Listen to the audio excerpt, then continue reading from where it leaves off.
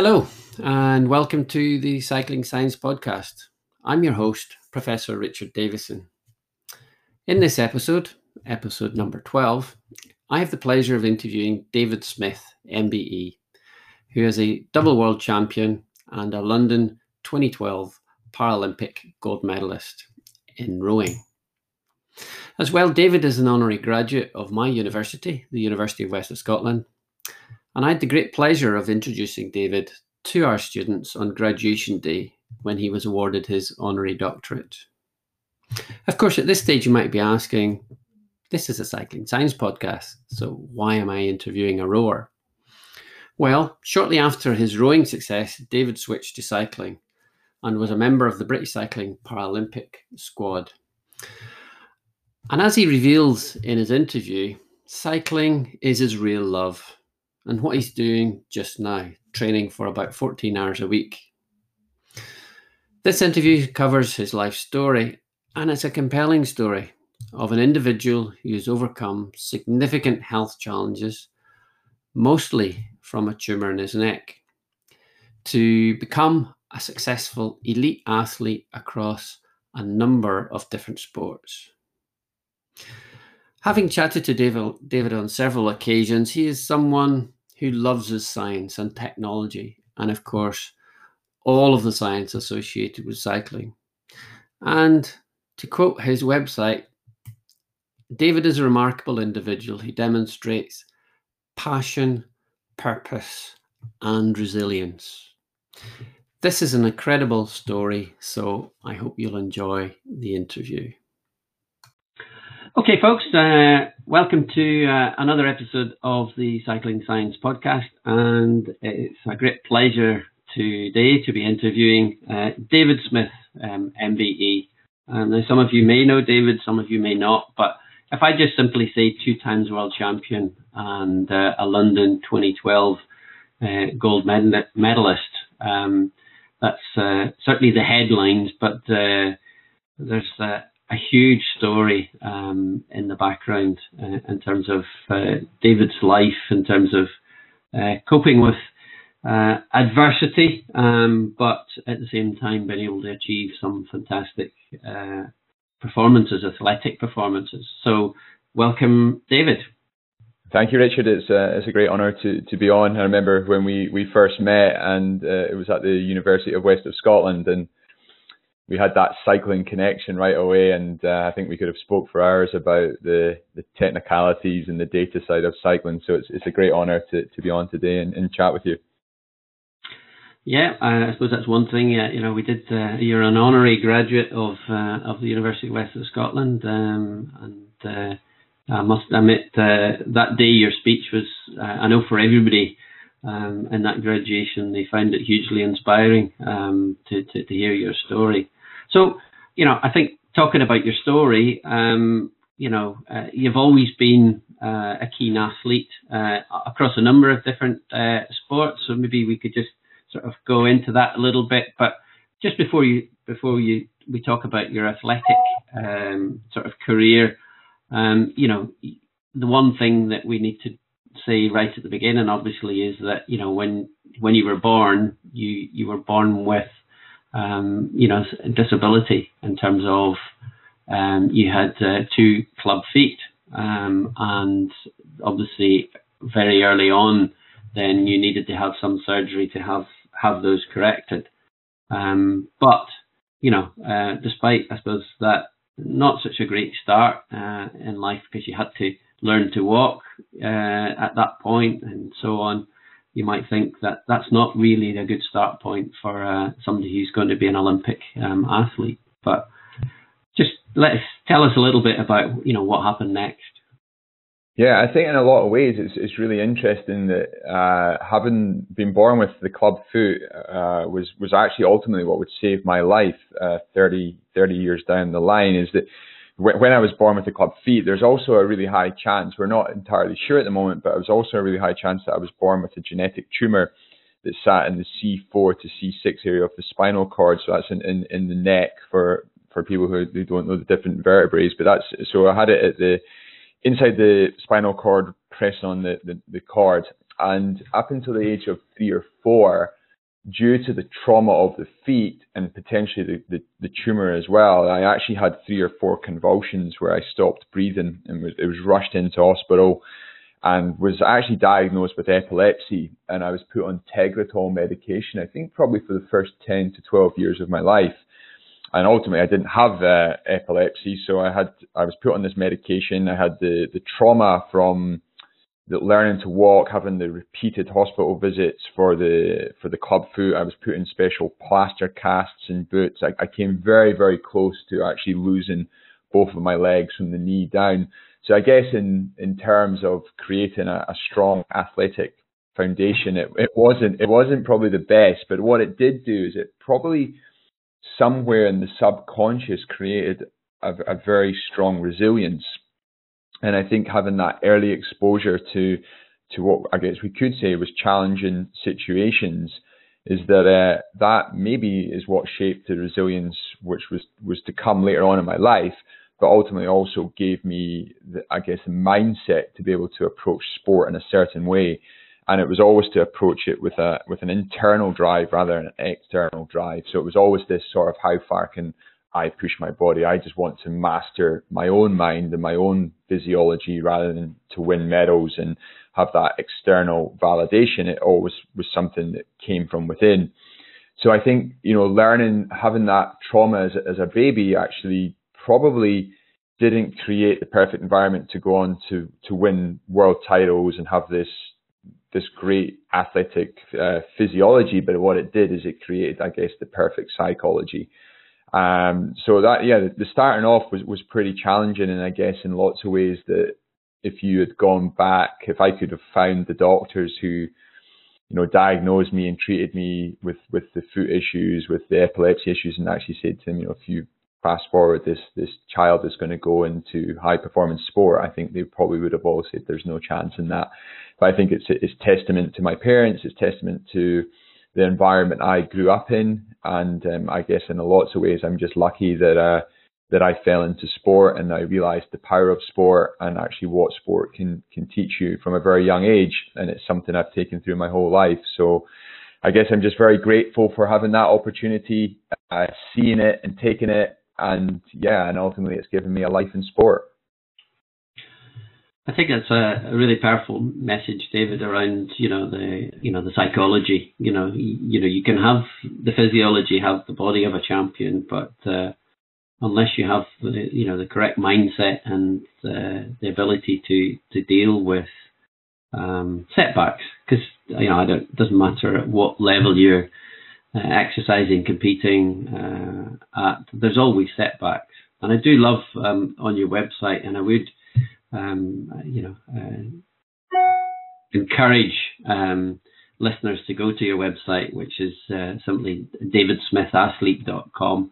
And you have there as one of your headlines, passion, purpose, and resilience. And I think resilience is certainly a huge part of what I see, that I suppose partly through your adversity, you've got this huge resilience to just, I say, keep going on, keep being positive, keep looking at the next opportunity. I think that's a very powerful message.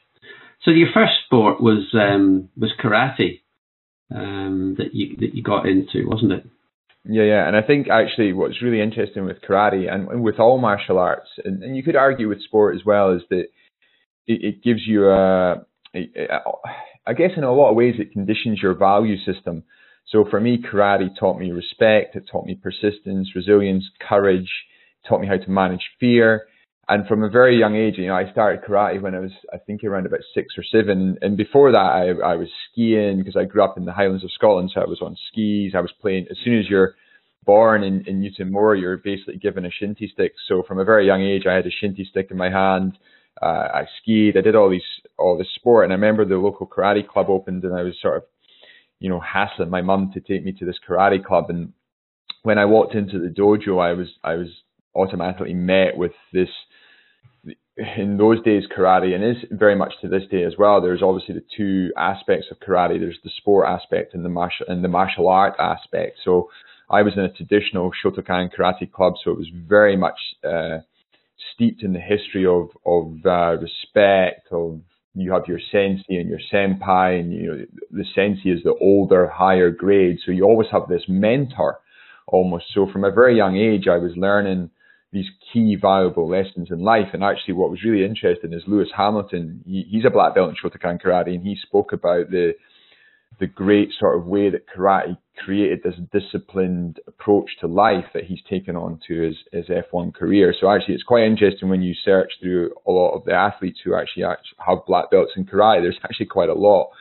So for me, starting off in karate was great, and I think it gave me that respect. But also it taught me how to breathe. And this, I've only just recently started thinking about this and how important breathing is in managing the sympathetic and parasympathetic and sort of the autonomic nervous system. And it's something I've used a lot in my recovery and in my training.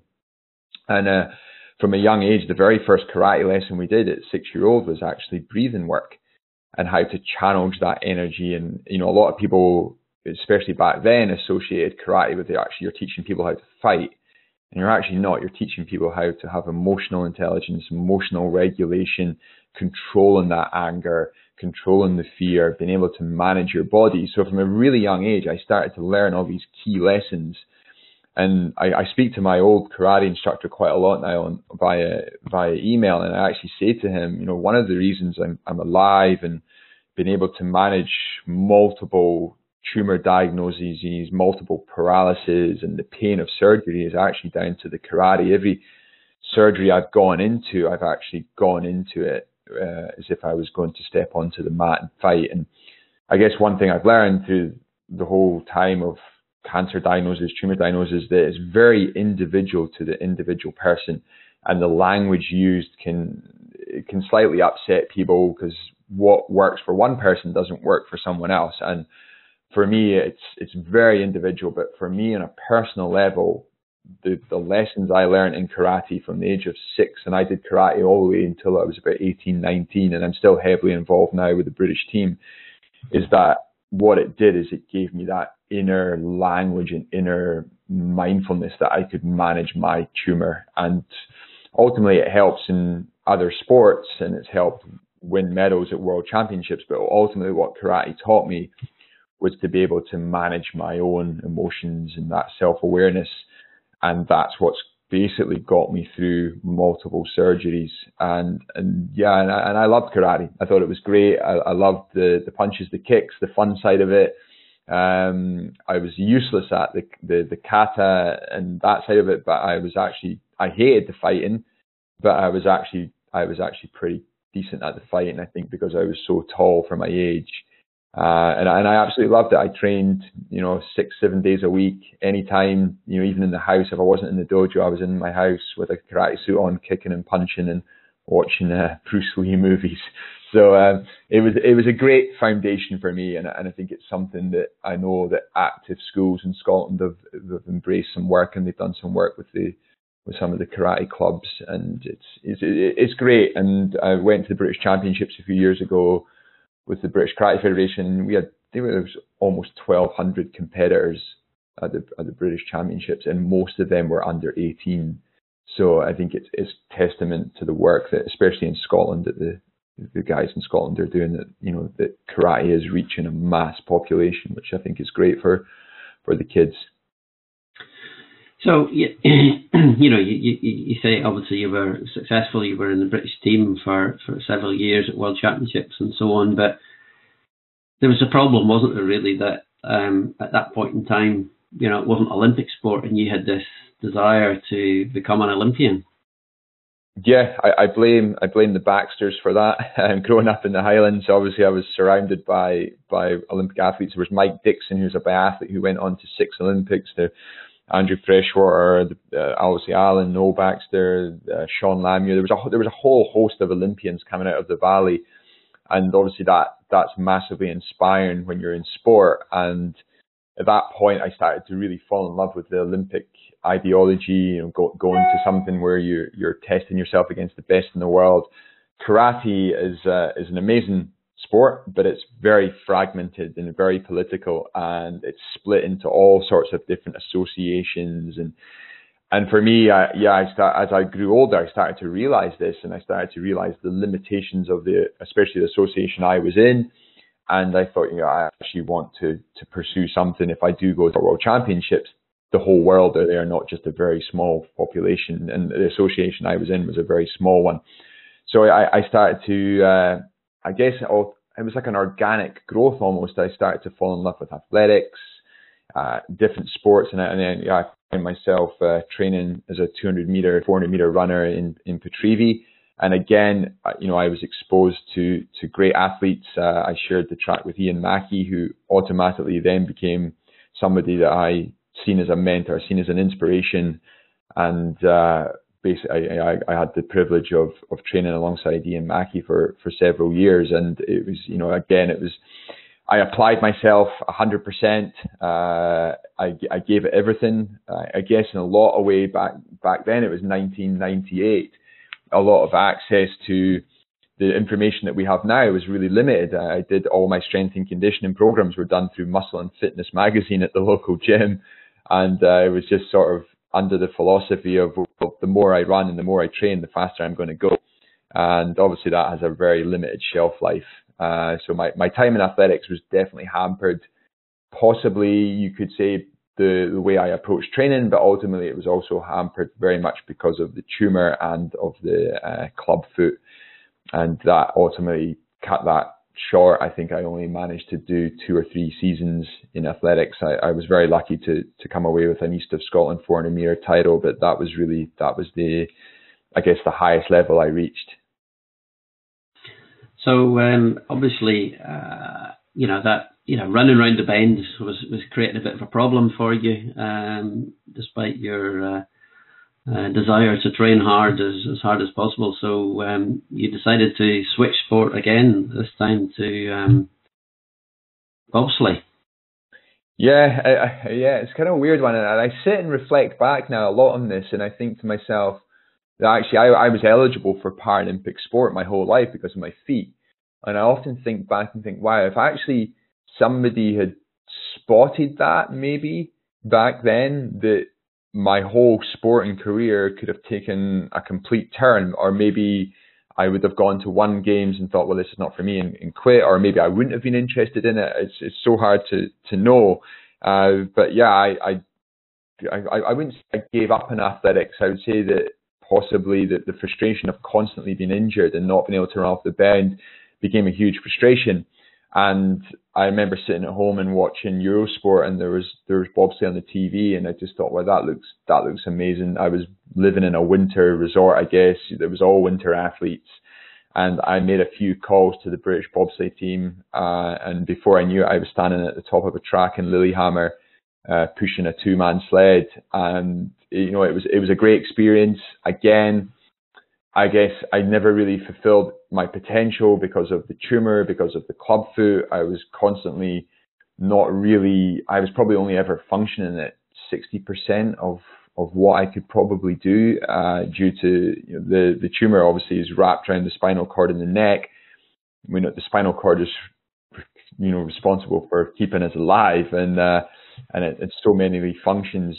But when we look at it, what the spinal cord's function is in high performance sport, then it's a crucial part of the puzzle. And if there's any damage in the spinal cord, then we're not going to be performing at 100%. So when you're talking performing at an Olympic level, and you need everything to be working at 100%, your physiology, your psychology, your whole well-being, I really struggled there. So again, I never really reached, I would say, a decent level. I got on the British team. I competed in Olympic selections, but I would never say I was actually any good at that sport. I think it was definitely a stepping stone for me finding out my true potential. And I think what I really realized is that I'm predominantly an endurance athlete actually, and here was me and trying to mix it in a power sport. So that was never, my genetics were never really going to allow me to function at that level. And it wasn't until I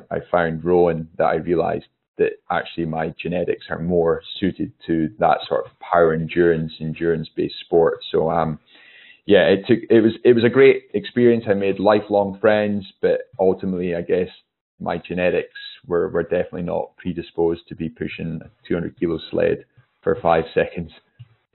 Hmm.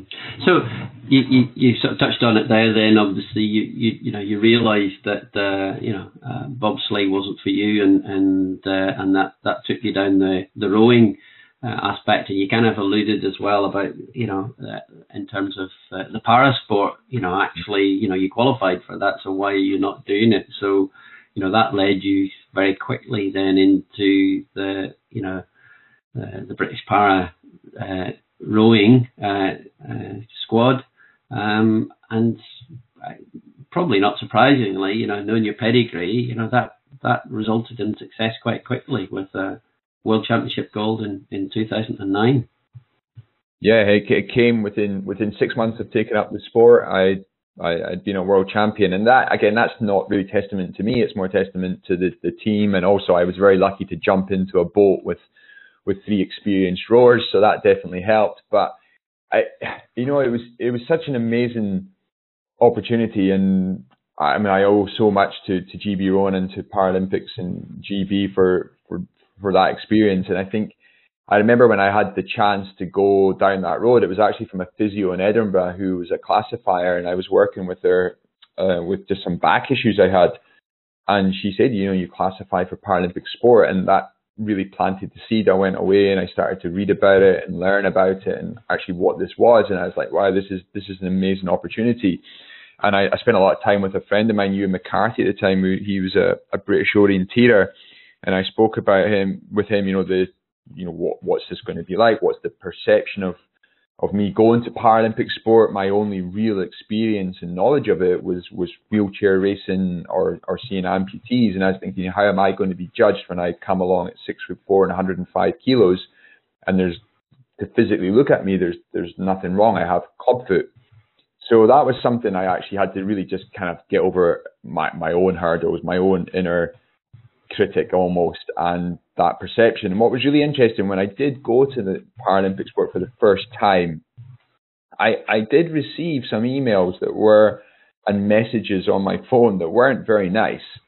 And they were actually from people who were friends. And I quickly realized at that point that I didn't really need that network of friends in my phone. So for me, it was not just an opportunity in sport. It was actually a great opportunity to have a little bit of a clear out from some of the toxic people, I guess, that were around my circle that I wasn't really aware of, and that brought out their true colors. So it was a great opportunity for real change. And I remember my first session in Caversham with the British rowing team, and I was just like, this is incredible to drop into this high performance world, surrounded by Olympic champions, world champions. I thought this is an amazing opportunity to take, and I grabbed it with both hands. And I'm so lucky I did, because if I hadn't, I might not be sitting speaking to you today, because it was the combination of that high performance network and system that actually diagnosed me with my first tumor. So that was really, I suppose, and this comes to some of the, if you like, the science, behind it, that sort of high level, high quality monitoring was really part of the diagnosis, if you like, the realization that actually there's something not quite right here, David. You should be doing better. And I think, you felt that, there was more potential there, but it wasn't. And that's when more investigation then started, and the first realization of this tumor in your neck. Yeah, I think for me it was the really first time that I had probably merged science and art of the sport. I think up until then you could probably argue I was just, it was going with a blindfold. It was just all about the art and the love of it, but I never really truly understood the science. So being immersed in this high performance program with physiologists, nutritionists, psychologists, it was the first real exposure. And I remember because British Rowing track everything, and every session's tracked with blood lactates, watts, heart rates, power, splits. And from the work I was putting in, I wasn't really getting the results back. And we had a daily monitor and heart rates, etc. All the information was a little bit skewed, and it pointed almost to the point where the coach thought I was actually going out and drinking most nights because I wasn't getting any sleep. And the physiologists at the time say, our girls could say, well, we'll put on a sleep monitor on you. We'll start tracking your throughout the day, what's happening with your stress levels, etc. So as they were doing the physiological testing, the physio was also working mechanically on me, and I was having for 10 years, I'd been having like strange sort of seizures. My body was like freezing up, almost like a rigor mortis style in the morning sometimes if I trained really hard the day before. So I was having tons of neurological issues. And then basically after, I think it was about 3 or 4 months of investigations, and obviously it was coming up with no results. Everyone was completely baffled, scratching their head to actually what was going on here. Eventually somebody said, actually, let's just do an MRI scan. We know that athletes are prone to bulging discs, especially in rowing. Let's just scan the whole spine and see what's there. And ultimately that scan was, I guess it was a life-saving scan, but ultimately it was the first scan of what would unravel to now be a 10-year fight with a tumor.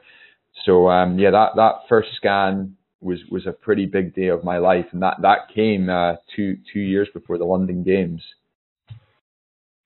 So obviously, finding that and getting that diagnosis meant, in a fairly immediate need for an operation, and an unusual process, I think, because the realization that the sport that you wanted to excel in, if they actually entered, the ideal way to do the operation was through the back of the neck, and so on, but that would have neuromuscular consequences, which would probably have limited your rowing at that point in time. So they decided to do a slightly unusual operation and go in more in the front to try and remove this tumor. But so that was they went in and they removed the tumor, and that was successful. But then a couple of days later, you started to experience some problems, didn't you? Yeah. So after the initial surgery, where they cut through the front of the neck, they do a laminectomy to the vertebrae. They then cut into the dura of the spinal cord, open up. So it's a pretty complex 5 hours of your life, and they put you back together, and you wake up in ICU, and you're kind of like, wow, what happened there? A few days later, I was sent home, and it wasn't when I was sent home. What actually started to happen is there was a blood clot started to form in the spinal cord where the tumor was, and I was basically starting to suffer a spinal stroke, and that has huge consequences. That means you can die from that. So whilst I was at home, I started to lose all bodily functions, and I didn't really want to make a huge fuss, so I didn't really call the ambulance. I remember calling the hospital, and they were like, yeah, you need to get here pretty quickly. So my friend, who lived a couple of doors down, bundled me into his car. We drove to Oxford. It was about a 50-minute drive, and I remember I basically was fighting for my life, and we were chatting about sport the whole way there. He was a journalist, so we were just chatting about sport, and I got to the hospital doors. I fell into a wheelchair. I was rushed into a room. I was put basically onto drips and had medication sort of pumped into me, I guess, to stabilize the spinal cord. And then I had a scan, and the scan revealed, look, you have this blood clot in your spinal cord at your neck at the C4 level. So again, if it had drifted up slightly to the brainstem, then I would have died. So that required an emergency surgery to be performed to decompress the spinal cord. And again, when this is all happening, it's so interesting because everything's happening so fast. You have no real idea what's going on and no real way to control it. I just tried to stay in an athlete's mindset, trying to do my breathing exercises, my visualization work, and ultimately just try and stay calm, which I guess was all those years of karate had subconsciously programmed into me. So I went through that second surgery, and then I woke up in a hospital bed, and I could barely move from the neck down. I had this like temporary, almost like paralysis. It was like my body had just gone to sleep, and I basically lay there for a month, looking at the roof. Ultimately, high performance sport doesn't wait for you. The clock was ticking towards London at this point. And the only thing I could really do was train my mind, to be honest, Richard. I knew the power of the mind, And I started doing all of the physical sessions. The coaches were still sending me through the programs, and rather than doing them physically, I just did them mentally. And I think that had a huge impact on the recovery, but also the muscle memory, the neurological stuff, I think was there. And within 6 months, I was back in a boat, taking part in the British trials. And obviously then, so, very intensive sort of rehabilitation. You're back in the boat, and 2011, you managed to then be in a World Championship again, winning a World Championship. So that must have been nice. Yeah, it was an amazing feeling, to be back on the start line. And what it really taught me was to actually really savor those moments. I realized very quickly in hospital, when you're lying there in a hospital gown and you're sort of fighting for your life, and you're seeing people around you take that last breath, it almost doesn't really matter how much external things you have. It's very much you're left with memories, and memories are created through experiences. And sometimes you go through life and you don't really savor those experiences. And for me, I thought this is an amazing experience to be sat. I think it was 14 months after the surgery, to be sat on the World Championship start line. And I just thought this is an incredible experience. It doesn't really matter if we win or lose or whatever. It's just being in the moment and really being present and enjoying it. And it was a phenomenal experience. And also that was the qualification race for London. So yeah, we beat the Canadians, I think, by 3 or 4 seconds that day. We were world champions, and the boat had qualified for London.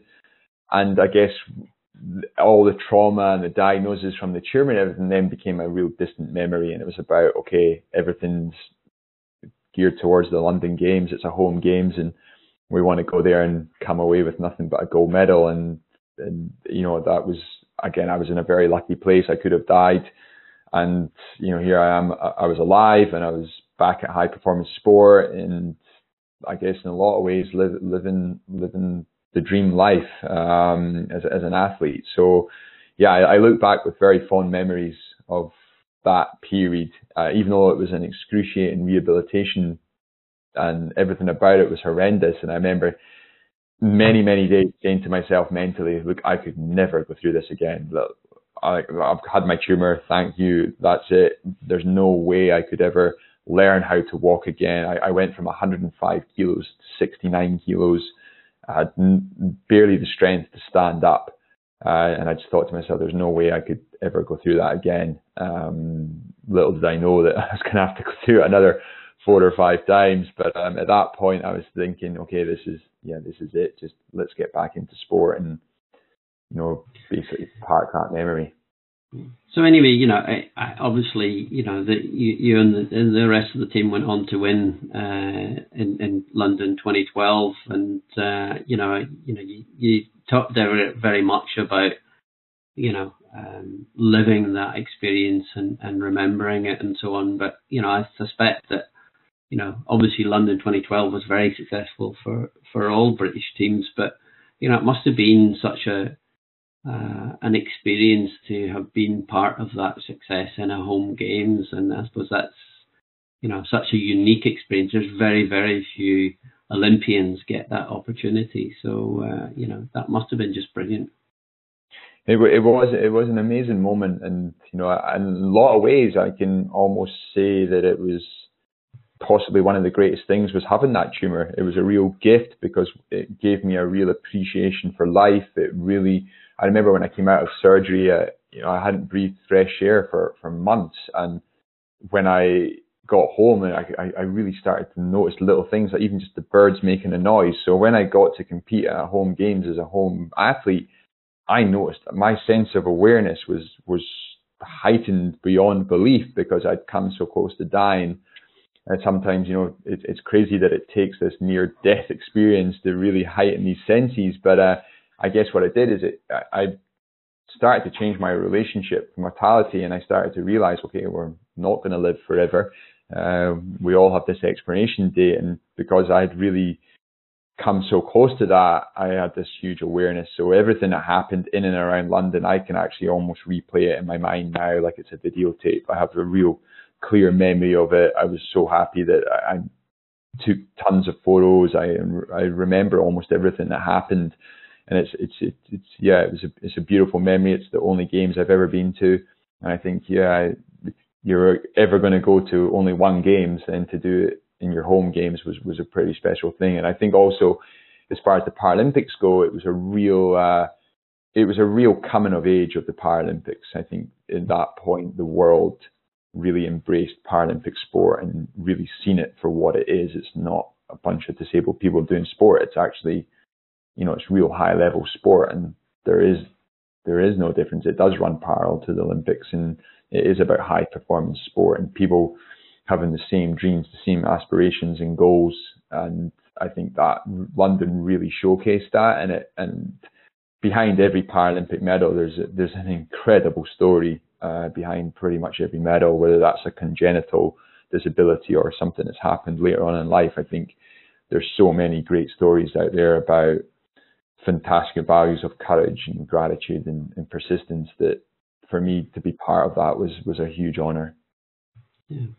And so, obviously, you can hear the passion in your voice about, the rowing and how much you enjoyed it and so on. But, after London 2012, with your operations and stuff, I think you began to realize that actually rowing maybe wasn't going to be, sort of a long term for you, that, you're not sure, you think you weren't sure whether your body would be able to stand up to it. And that's when you decided to look at cycling. But which, had you done, what was your cycling up until that point? Because we haven't, this is a cycling podcast. We haven't really talked about cycling yet, but, in the background, had you always been a cyclist? Yeah, I'd always loved the sport. I had a great I love all sports. I'd been out on a bike a few times. I worked with the British ski team as a coach for a year and a bit. And, part of their training was cycling. So I used to do a little bit of cycling with the guys there. And when we had a lot of alpine camps, I was the driver in the support car. So I'd sort of grown up, Craig McLean grew up in the valley. So I obviously had followed Craig's career. So I'd always had a great passion. And as a rower, we did a lot of rehab and a lot of training on the watt bikes. And we didn't technically go on the road, but we did a lot of cycling work. For me, when I left London, I just knew that I didn't love rowing enough to commit to another 4 years. And I thought, well, I've won world titles, I've won the Olympic level. I don't have the commitment and also the stress of the tumour and everything. I just wanted to close that chapter. And I went home to Aviemore. It was winter. I spent the whole winter skiing. And then the summer came round, there was an old bike sitting in my garage that I got when I was with the British ski team. And Noel Baggs says to me, let's go out cycling.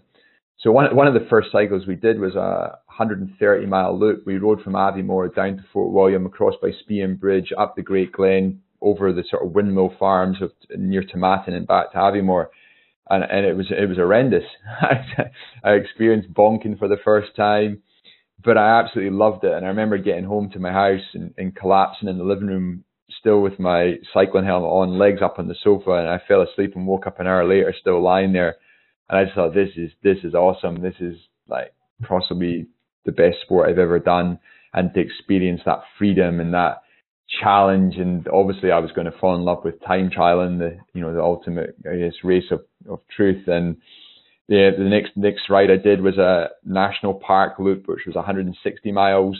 And I absolutely loved it. And before I knew it, I'd bought myself a time trial bike, and I was, stood in a lay-by on a Wednesday night with another 50 people who are all as mad as I was, trying to go fast over 10 miles. And ultimately at that point, I had no idea about the technical side of it, the data side of it, the science side of it. I just loved the pure rawness of trying to smash myself as hard as I could for 10 miles. And straight after that, I started to realize about aero wheels, power meters, and all that. And then when I started to get into that side of it, then I really fell in love with it.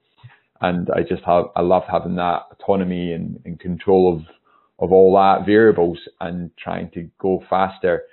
And ultimately, I think what was great is the challenge off the bike with the tumor gave me the strength for what I needed on the bike. and at the same time having the resilience and what the physiology and the psychology that on the bike did prepared me for the hospital stuff. So they kind of worked in a paradoxic fashion where I needed both of them. And in a lot of ways, I think to myself, I have these two races in life. I have one race on the bike where I'm trying to go faster, and in the other race where I'm actually trying to slow something down.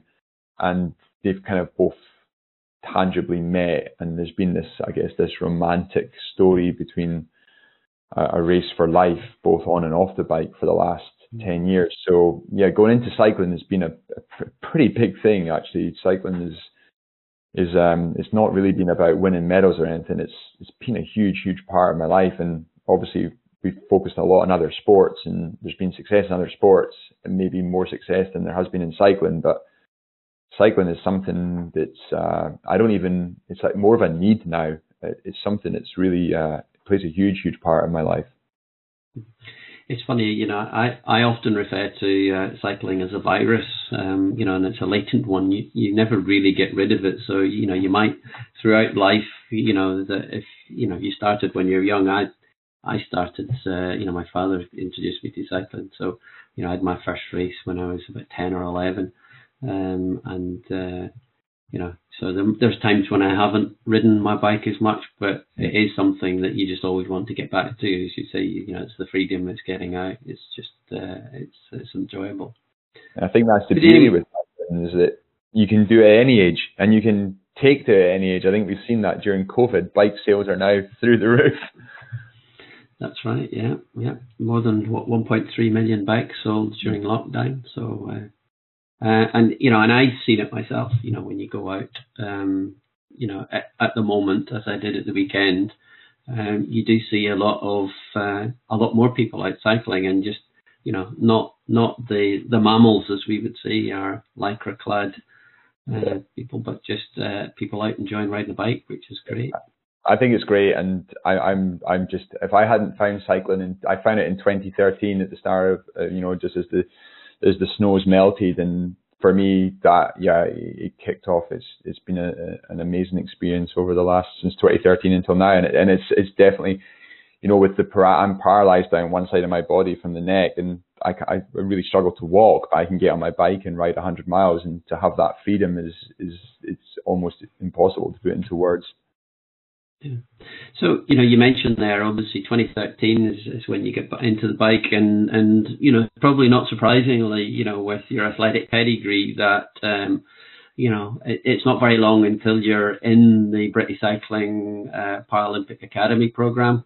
So obviously then at that point in time, in sort of early 2014 or so, the target is Rio. You having tasted Olympic success, you want more. However, there was a major problem. Yeah, unfortunately, I've had scans every 6 months, and I'll never forget this scan. This was a huge turnaround. This was 4 years after surgery in 2010. So they always sort of say, if you get 5 years free, you kind of off the hook almost in certain ways. So I remember it was the opening day of the Commonwealth Games in Glasgow. I was working as an ambassador for the Scottish team, and I went down to Oxford to get the results of a scan. And I remember I did a time trial just before the Commonwealth Games, and I really struggled to get any power out, and the numbers I was putting out in training just weren't there. And that was a little bit of a worry, because I thought, oh wow, that doesn't look good. And this was the great thing with tracking this information, is you can see that there's probably something not right in the body. So automatically my psychology has gone back to thinking the what if buildings, what if bridges. And ultimately I remember walking into the surgeon's room in Oxford that day, and he said, look, the latest scans come back, and there's definitely what we thought was scar tissue originally is not scar tissue. It's actually tumor. And it's grown to a level that we're going to have to go back in and operate on that site. So automatically your mindset triggers all the way back to that first surgery, the pain, the learning to walk, losing all that weight, the muscle, everything, all the excruciating rehabilitation, and all these emotions run through your brain within like 30 seconds. And I asked obviously all the obvious questions you ask about this situation, stepped outside the room after 30 minutes of conversation with the neurosurgeon, and I remember it was the bike stage of the triathlon playing on the TV.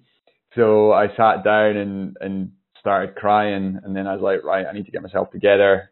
Jumped on a train and went back to Glasgow, and I was rooming with Jamie Quarry, who was a decathlete, and he's like, how did it go? And I was like, got a tumor again, I'm gonna have to go for surgery. And he's like, what are you doing here? And I was like, well, I had nowhere else to go, and what better place to be in the middle of the Commonwealth Games. I just immersed myself into sport, like I've always done. But in the back of my mind, I knew post Commonwealth Games I was going to be back in surgery. And for me, it was heartbreaking because I'd done so much training on the bike. I was in great shape. I was podiuming on time trials in the north of Scotland against able-bodied riders.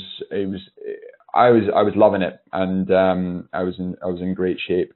And unfortunately, in October, I think it was, I walked into surgery in Oxford. They had to cut the back of my neck this time. They cut right down the back of the neck, went in, did a 5-hour surgery, and I woke up after that surgery like I'd never done any sport in my life. I'd completely wasted away. I was lying in a bed, unable to move, and I had to go through the whole rehabilitation process again. But I think I was back on an indoor bike 3 weeks after surgery, and I was back riding an outdoor bike in Spain 3 months post-surgery, and within 6 months I'd gone and did the Club de Singles on the Mont Ventoux. So it was a pretty quick turnaround from diagnosis to surgery through the rehabilitation and back onto a bike. Yeah. So and obviously I'll at this point direct our listeners to Google Dead Man Cycling, which was the documentary that was created around that process of going for the operation and the rehab, and I think. Crikey, I think in somewhat you in your description there have diminished that journey somewhat. I think anybody who watches that documentary will be struck by the sheer difficulty of that journey, and just so it is very worth watching just because it gives a real insight to a process that you've unfortunately had to endure several times throughout your life in terms of this, as you described it there. You wake up post-operation, and basically, you've wasted away. You have to learn how to walk again and do basic sort of day-to-day things are quite a struggle, all the way to at the end of the documentary where you attempt to do these 3 ascents of Mont Ventoux. And for many people, 1 ascent is quite a lot. Somebody asked me, they're like, well, I don't see the big deal. I went and did the Club de Singles. And I was like, yeah, but were you paralyzed 6 months before that, lying in a hospital bed? And he went, oh, no. And I said, that's why it was so hard. But for you had you used it for a purpose. I think you'd seen it as a target, because your big ambition was still Rio at that point, and that was I suppose a focus. And I think you've talked a lot about this the psychological bit, that it's really important to have a target for them, and certainly it comes through quite strongly in that documentary that this was was an intermediate goal towards Rio, was to do these 3 ascents of Mont Ventoux. I think so. Obviously, really to have that goal when you wake up and you can't move in a hospital bed. Okay, the long-term goal was to get to Rio, but that was just so unrealistic lying in a hospital bed. It was easier to have these little micro goals each day. Okay, I'm going to sit up. Okay, then the goal is to get back on the bike. And first of all, it was just to ride once up Ventoux, and then I discovered the Club de Singles. And then it was like, okay, I can do it 3 times, and it was like that target. Okay, 6 months time I can get there, and then if I can get there, then I can go on and start racing again and make the Rio team. So yeah, it was a pretty important thing to have that goal post surgery, and it was enjoyable. It wasn't racing, it wasn't competing against anyone else. It was just that. Okay, it was just for myself. I wasn't doing it for anybody else. It was just to see if I could do that. So you managed that, but of course then, unfortunately, pretty soon after that, we're back to square one again. Yeah, unfortunately, and it wasn't far after that. I remember doing my first World Cup time trial in Maniago in Italy, which is an amazing part for paracycling because it's home to Zanardi. So there's a big following of paracycling there. So people were lined in the streets. It was an incredible experience. And again, everything was going on target. And in September 2015, I had a scan, and they were like, "I'm so sorry, the tumor has come back again." And I just thought, "Oh, this is you can't even write this stuff." And he said, "Look, but it's a slow growing tumor, as these tumors are." So he said, "Look, we don't have to have surgery right now. You don't need to be going to surgery right now. Go away and we will monitor it, as that's one of the treatment plans for a tumor like this is to monitor it, and we can address on another 6-month scan." So I went away thinking, okay, I could still make it to Rio. And then this was September 2015.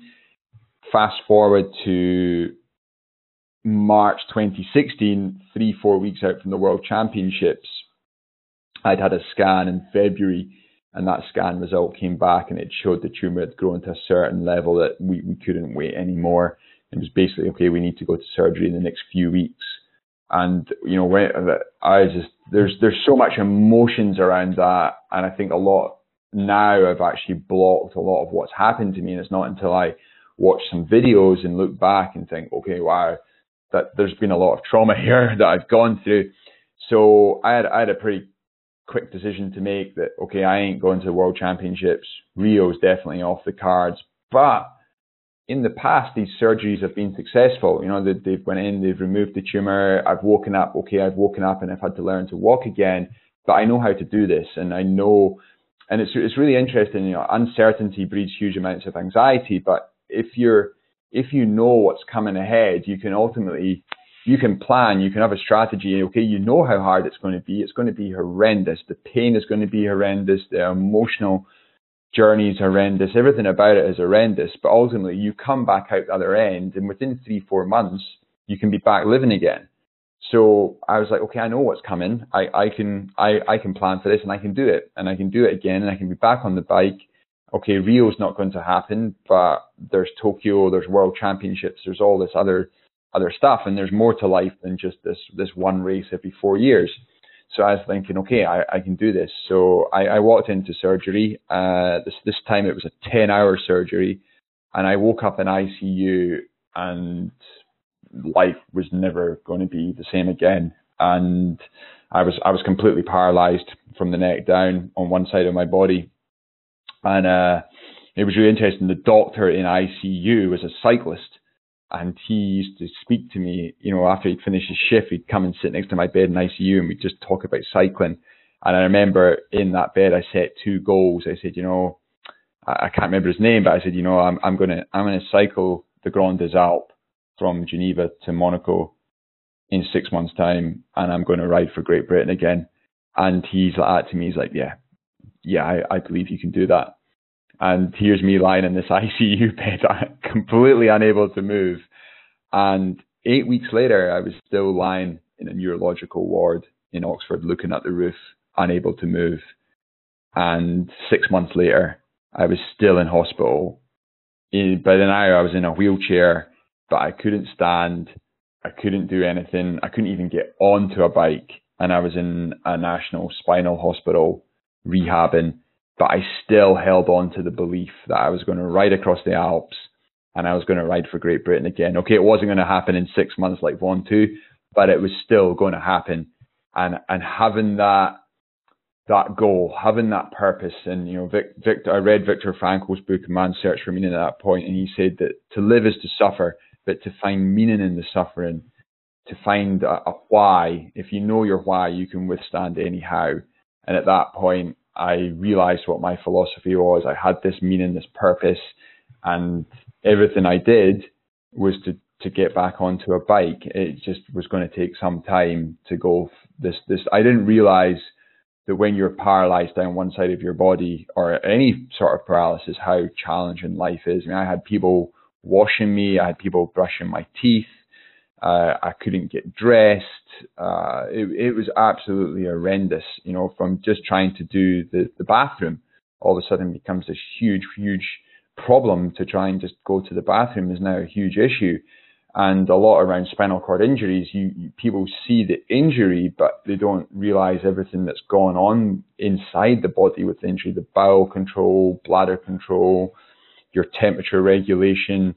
It's like learning to live all over again. You can take the manual that you have on your life and just throw it out the window, because you need a whole new manual for this, and you almost have to go and do a degree in the body to understand what's actually going on. So I was pretty lucky that at that point I went away and I studied neurobiology, psychology, and I really started to become a real student of everything that was going on. And I just slowly started to rebuild it. It was like having all the pieces of a jigsaw, and I just started to rebuild very, very slowly. I started off on a trike in the hospital hallway, and I was zooming around inside the hospital on a trike. And then eventually I got myself onto a mountain bike in the end of 2016, I think it was. And by 2017, I was back on the track, and I raced a Pursuit in November 2017. And that, I got a bronze medal in a very small international race. That medal to me means more than any Olympic medal. That medal, to go from that ICU unit to that Pursuit race, was an horrendous journey to go through. And again, I do remember, obviously, when we chatted around the time when we were awarding you your honorary doctorate, that you were still at that point sort of required to be lifted onto a bike, and because of your paralysis. But obviously, once on there, then you could go around pretty well. Yeah, and I needed cycling at this point. What I wasn't aware of is, at this point, I had no idea of the Kruger-Ross stages of grief. And when I lost my identity, I had lost everything while I was lying in hospital for this amount of time. And you lose your physical identity, but I'd also lost my mental identity. So I couldn't identify as an athlete or anything. When I came out of hospital and I was just trying to integrate back into society, I was falling over in the street. I couldn't make dinner. I couldn't do anything. And I was like, oh my God, I need to get on a bike. It's the only way of me almost wanting to live. And I remember at my lowest, I was having suicidal thoughts at one point. I was saying, I can't live like this. So when I went back to British Cycling, they had to lift me physically onto a bike. I could cycle around the velodrome. When it came to stop, the coaches had to catch me, and they had to lift me off the bike. There was a huge, I guess the saying it's like riding a bike was not actually true, because it was pretty difficult to start riding a bike again. It wasn't an easy thing to do. Then you had to build up the confidence of going back outside to try and ride on the road. So it was a really hard and challenging time, and but I needed it. And actually, when I came to the university to meet you guys, I was in a really bad place mentally at that point, because I'd only kind of just got back onto the velodrome, but I was really struggling with life and trying to find this purpose and this meaning, and just generally trying to function. I couldn't go out on the street. I had anxiety around the bowel and the bladder side. If I'd went to the shops, there was times where I couldn't control bowel and bladder, and find myself in a pretty embarrassing situation in the shops. And it was seriously challenging. And cycling at that point gave me the freedom. It gave me something to target, something that I could tangibly hold in my hand and say, okay, I want to do this. And I still had these two goals. I still had to ride for Great Britain and cycle across the Alps. And at this point, I couldn't really cycle along the street, but it gave me a focus, and it gave me something that I could every day wake up and think, okay, how do I go from this to riding across the whole of the Alps? And it's amazing when you apply yourself to something, how quickly time goes. I was getting into I guess what is known now in neuroscience as flow. So I was getting into that flow state. So that has a huge cascade of neurotransmitters, which I was feeling great. I was having all the dopamine and serotonin and all this amazing feelings in my body. And I just wanted more of that. And the only way to get that was on the bike. So I just slowly went out and just rebuilt myself. And thankfully, I know how to do that. I know how to rest, how to sleep, with the foods to eat and the training to do. And yeah, in 2018, I found myself at the World Championships in the start line of the time trial back in Maniago. And I didn't ride amazingly. I came 13th, but I think for everything I'd been through, I'm pretty proud of that 13th place. I think I'm sure many of our listeners will be just amazed at how somebody who is really struggling with many day-to-day sort of activities, personal care, etc., can even conceive the fact that they want to get onto a bike and actually race at a world championship. So I think it's a true sort of inspiration sort of to all of us. And of course, you talked about the problems of balance and so on, and the fact that you're sort of quite paralyzed down your left hand side. Technically from a cycling science point of view, that obviously creates a bit of a problem. And how have you managed to or what are you still doing, to try and counteract the fact that you really only have got one strong leg? Yeah, I guess it's looking at the solution, not the problem.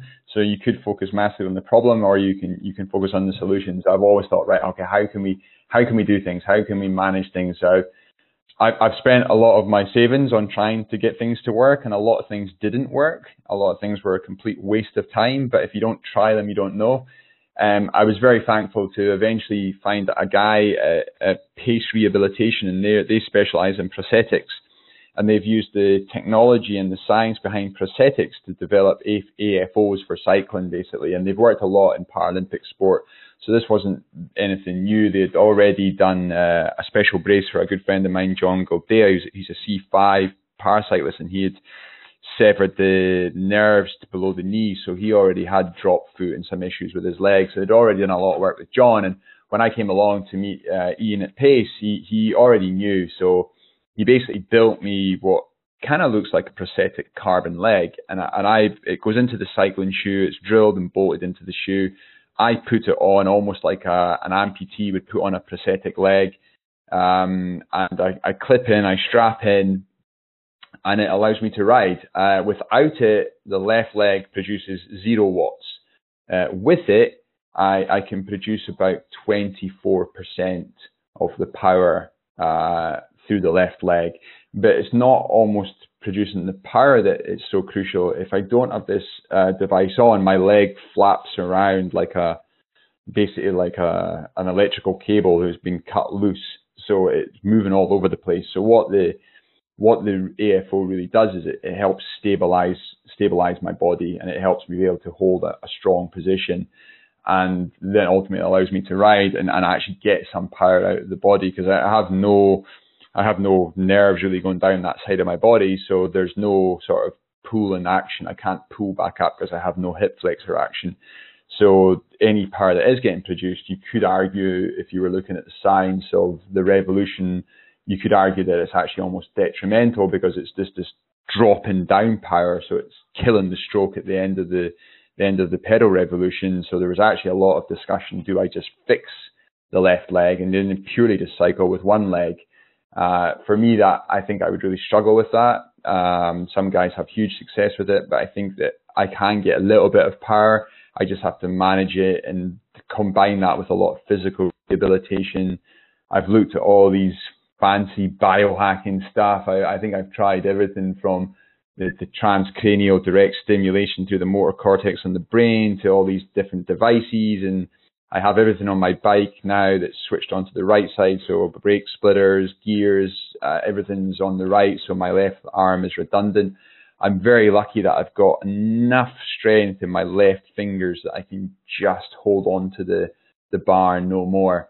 But it was yeah, it's been a real journey of learning and the engineering, the science. But I think that's what makes cycling such a great sport, is that it has this, you have this opportunity to do all this stuff. And it's, it took me back to watching the old stories of Graham O'Brien breaking down his washing machine. It's a kind of similar philosophy that you have to have when you're dealing with the paralysis and making the bike work for you. And ultimately you want to become one with the bike. And I've managed to do that. And I worked extremely hard from 2016 to 2018 to do that.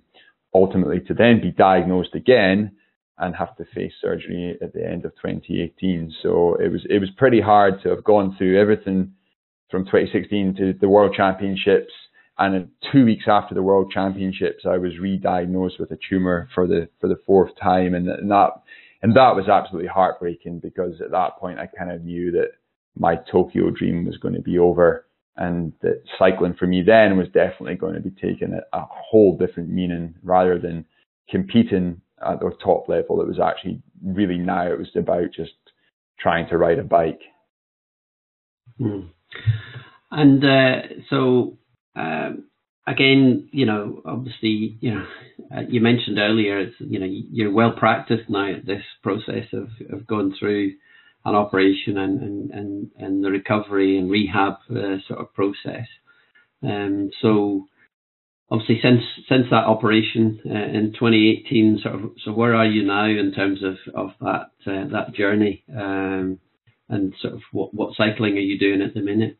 Yeah, so that was a pretty big surgery to go in to. It was probably the first time psychologically I'd really lost it. But I was very lucky that I was having a cup of coffee with Chris Hoy actually after I had an angiogram done, and then he was bypassing the hospital. So we had a cup of coffee, and he introduced me to Steve Peters at that point, and I went away and did some work with Steve in the lead up to that surgery. So that tremendously helped me just get that emotional control over what was going to happen in that surgery.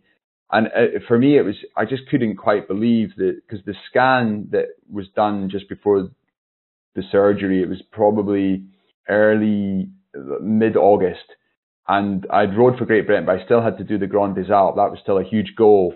And I remember thinking, I need to ride this right in case I never ride again, because I just had this feeling that it was going to be a pretty hard surgery. This was going to be my fifth surgery on my spinal cord. It was going to, I wasn't sure I'd ever ride again. So I basically jumped on a plane, flew to Lake Geneva. I rode 740 kilometers in 7 days across, I think, 15 or 16 mountain passes. It was a horrendous experience. Flew back to London. I didn't have a surgeon. My surgeon who caused the paralysis retired, so I had no surgeon. I was sat in London.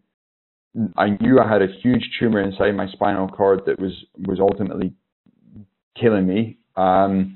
And I thought, I need to find a surgeon. That was the first thing. So I remember reaching out to the Mayo Clinic in America, and the surgeon said, can you send me a recent picture of you? So I sent him a photo from the top of one of the Alpine passes. And he's like, no, I need a recent photo. And I said, this is the most recent picture I have. It was done like a week ago. And he's like, you're riding a bike? And he says, I've got people in the hospital in the Mayo Clinic right now with the similar tumor to you, and they can't even stand. He's like, this is crazy. He's like, this is like, can you get on a plane and come to America? I want to study you. And I spoke to numerous surgeons in America, and they're like, yeah, we can get this tumor out, but you'll be paralyzed from the neck down for the rest of your life. You'll be on a ventilator, but don't worry, we can get it out. And I was like, well, he's definitely not the guy. I was so lucky that I found a guy called Professor David Choi, who actually trained in Glasgow. He did a lot of his work in Glasgow. And I just wish I'd found Professor Choi 10 years ago. This guy is incredible. And I remember sitting with him, and he said that to me. He's like, what do you want to do? And I was like, I want to get back to the athlete I am right now. I know I'll never regain the arm or the leg, but I've learned how to live with the paralysis because I can ride a bike. I said, please don't take that away from me. And he's like, I can go in and do this. I only do complex surgeries. And he said, this is very complex, but I can go in, get as much of this tumor out. We can then get radiation done, and we can hopefully get some control around what you're dealing with. I went in, I had a fifth surgery, I had a sixth surgery within the space of a week the tumor bleeds a lot during surgery. So he did one, and then he did another procedure 2 or 3 days after the first one. I spent 2 or 3 weeks in ICU. I was in horrendous pain. It was a horrible experience. But I remember after getting out of hospital, I had a walk bike at the end of the bed, and I think my goal was just to get onto that bike, just get on it 10 minutes. I remember lying there. I couldn't move again. I had to learn to stand, learn to walk. But I knew that I know how to regenerate the body. So I slept lots, ate lots of clean foods. And then I remember getting onto that bike. First time I got onto it, I pedaled it for an hour. And then again, it's slowly, okay, I need to get back onto an outdoor bike. And I just slowly went through this process. And I remember getting onto an outdoor bike, doing a couple of laps around Battersea Park. And then I started my radiation. I went through radiation. I was in radiation every day for 6.5 weeks. So through radiation, I did nothing. And then after radiation, I just slowly built up again. I was like, okay, let's get onto the bike. I drove out to Richmond Park. I did a loop at Richmond Park. I was getting overtaken by people on Boris bikes, and I was like, it's okay. I'm back cycling. I had to rebuild completely from zero again to now. I'm back riding. I'm doing between 10 to 16 hours a week on the bike at the moment. A mixture of efforts. Yesterday I went out and did 4 times 10-minute efforts. I'm not producing huge watts. I think I hit peak 500 watts yesterday in a sprint, and I'm doing efforts at around about 300 watts. But for me, just to be on the bike is like, it's so important for my mental health. It's not for me now. I'd love to have won a world title in cycling. That was my dream. But at some point you have to let go of these things, and you have to slightly maybe change your philosophy. And my philosophy now is just about living where my feet are, about going out and really living with gratitude and being really grateful for what I have, and the fact that I can actually get on a bike and ride. It's amazing. If I do want to race, that is my goal. My goal is to try and make to the World Championships in Glasgow, which the clock is ticking away for that. There's obviously a little bit more damage to the arm and the leg. It's now I've had 6 surgeries there. Every time we go into the cord, there's obviously inflammation and slight, damage to the cord. So each time it's made the rehabilitation that little bit harder, but I'm constantly searching for solutions. The spinal cord injury world is moving at such a speed that there's almost a symbiotic with artificial intelligence and spinal cord injuries, that there's a lot of hope in the future that I might even be able to move again, let alone, be paralyzed. There's actually, in the next 5 to 10 years, there might be the technology out there that I am actually, and not just me, but everyone with a spinal cord injury is actually moving. But for now, having my bike and having that cycling is like, I need that. The thing I've got to be careful of is that I don't go crazy and go and completely smash myself. So for today's a rest day, and I've really got to force myself. It's blue skies, it's sunny, there's no wind. It's the perfect day to get on a bike and do 100 kilometers. But I also have to be very mindful that I need to listen to what the numbers are saying. So I track heart rate variability every day, and I have a coach that writes me a program, but I also go very much on the heart rate variability stuff and how my autonomic nervous system is responding to the training. I take my hat off to you, David. I'm sure there's many listeners would be quite happy of doing efforts at 300 watts and putting in the number of hours that you're putting in a week. So definitely congratulations for your determination, and I think that's something that certainly evident throughout. Is just this desire to keep going and set yourself goals, and I think that's a good lesson for all of us is to think about what would we like to do, and I think it's possible. I think you can't ever rule anything out. It's as much about your own mindset, about what you can possibly achieve in the face of much adversity. So definitely well done. And so obviously you mentioned World Championships, Glasgow, 2023, the UCI World Championships, first time that they're going to be a composite World Championships. So that's a fantastic target. So what was your thoughts, and what event are you going to actually go for? Is it the track and the pursuit, or are you looking at something else? My real love is the time trial on the road, but that is governed so much by the course, by all the variables. I'm a big guy, so yeah, if the course is flat, it really suits me. But if it's technical and hilly, it definitely doesn't suit me. But the technical side doesn't suit me now either. With the paralysis, I really struggle. So ultimately, I think my best success could probably be via the pursuit on the track.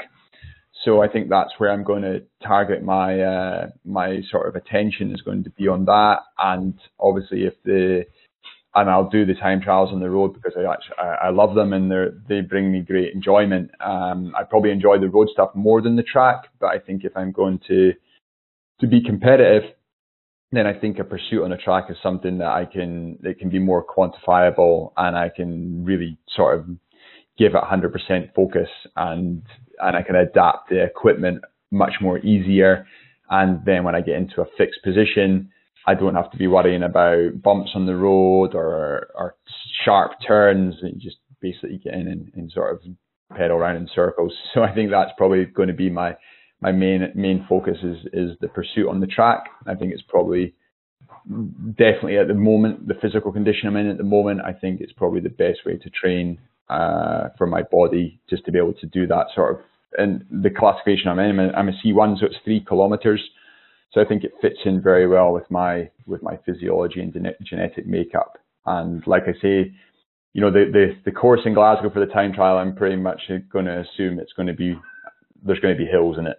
So I don't think it would really suit me. But the track is a constant variable. So I think, yeah, it'd be so cool to compete in Glasgow in the first, the fact that they're joining the para and it's just going to be this world cycling festival is it's seriously exciting to think that that's potentially going to be part of that. And it's literally, it's going to be on us pretty soon. It's not going to be long until 2023.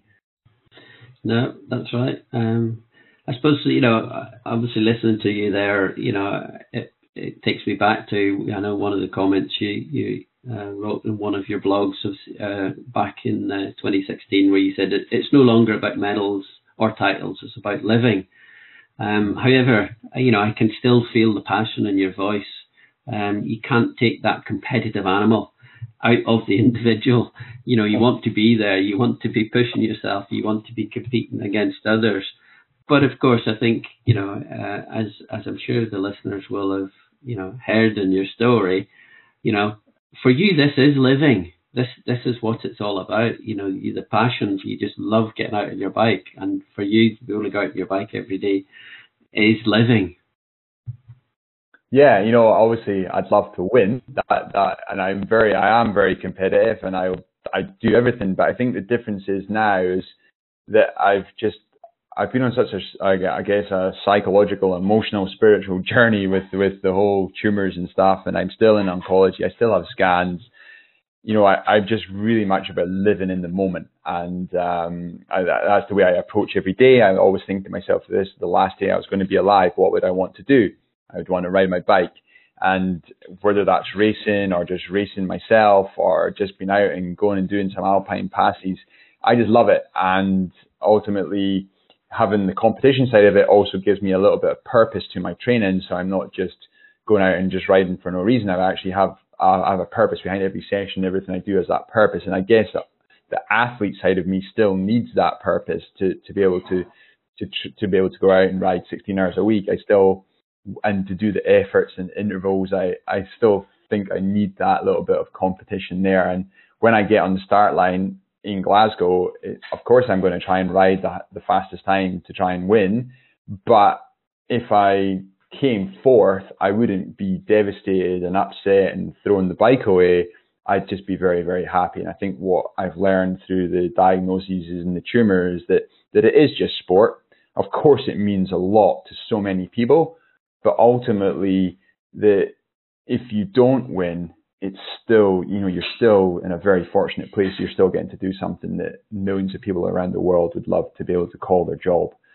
So you've got to be truly grateful for that. And, you know, does an Olympic gold medal or a world title make you happier? Of course it does, but it's only an acute happiness. You return back to, there's a lot of evidence out there showing you return back to base level. If you look at the guy that comes fifth, okay, he's going to be disappointed for however long, but he returns back to his base level of happiness. And really, if we're working in the currency of happiness, then true happiness comes from within and being aligned with your values. And for me, just being on the bike is what makes me happy. And okay, if I win, it's the icing on the cake. But if I don't, it doesn't really matter. I'm alive and I'm still riding my bike. And ultimately, when we're fighting for our life and those very last breaths that we take on this planet, we can, you know, look back with fond memories of all those beautiful roads and miles that we covered, and probably thinking of a really hard pursuit effort on the track and winning a world title. Okay, it might be up there, but actually for me,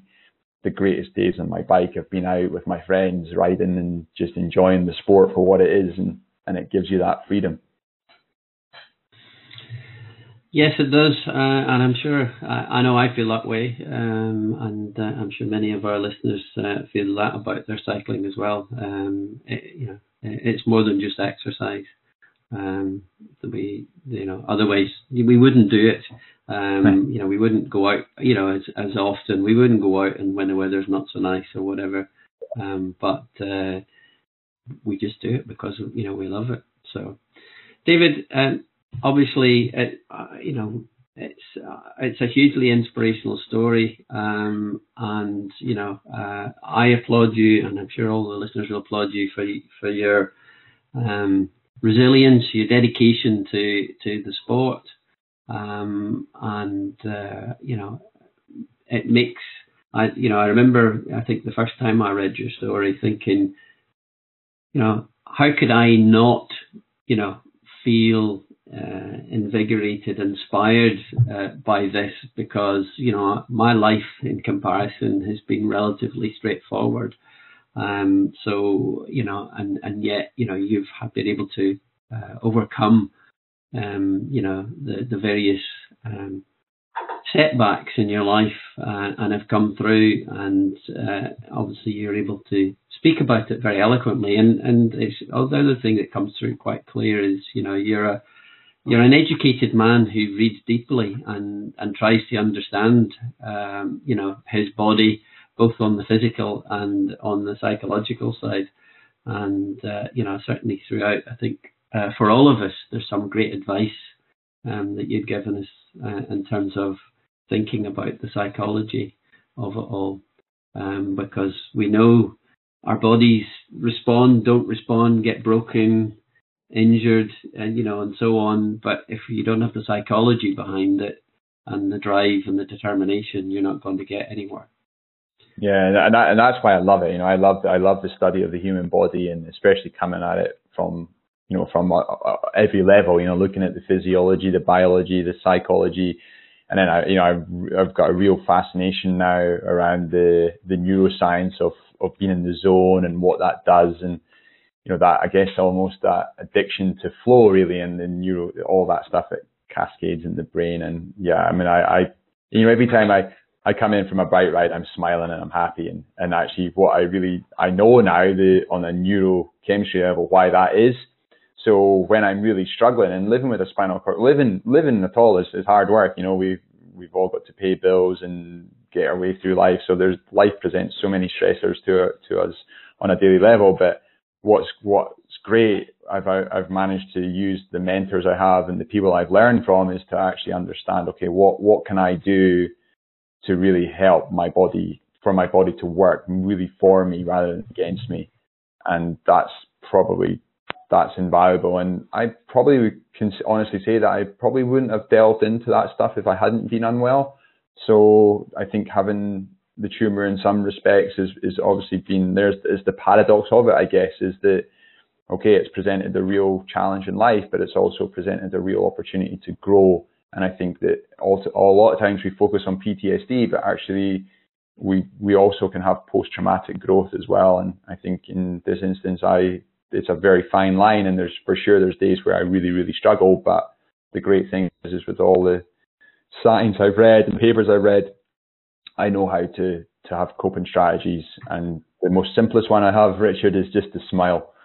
And it's amazing, just literally just to smile, and the amount of dopamine that releases and the feel good factor is amazing. And one thing that makes me smile is getting on my bike, whether it's rain, snow, sleet, even if there's a wind, a headwind, it always makes me smile, and the effect that has on the whole body as a whole.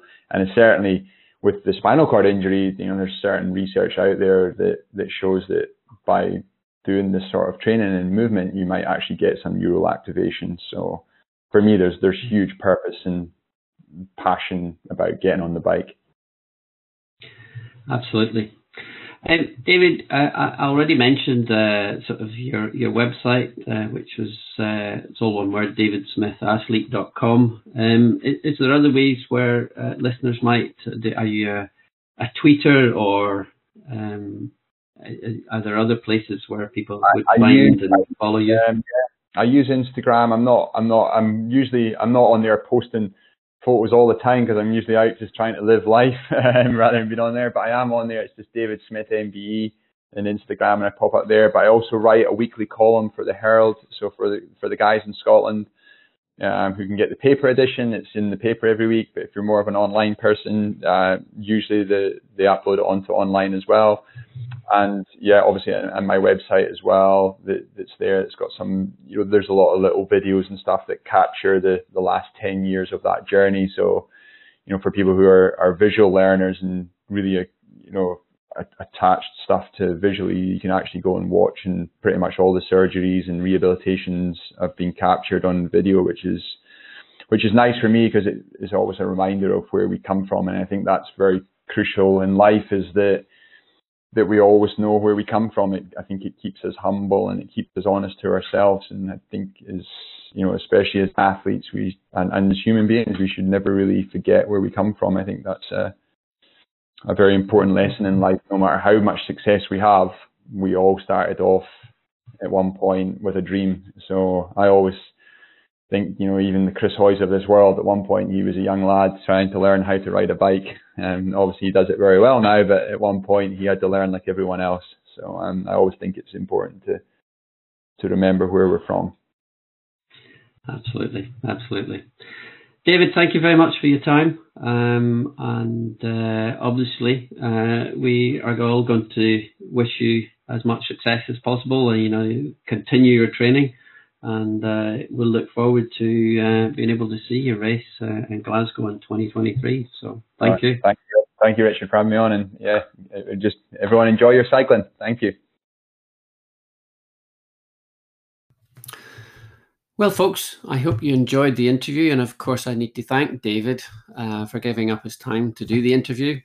If you want to find out more, I suggest you go to David's website, which is davidsmithathlete.com. Of course, I also need to recognise my employers, the University of Western Scotland. And if you'd like to find out a bit more about the courses we offer and the research we do, then please visit our website, which is uws.ac.uk. Remember, if you've got any questions you'd like us to answer in a future show, then please contact us through our website, which is cycling-science.com. Also, if you'd like professional advice or coaching from me, then please also use the contact page on our website, or even through our Facebook page. Until next time, thanks for listening. And remember, good scientists always seek out quality evidence to back up the work. So never just accept what you read or hear. Seek quality sources to inform your training and racing.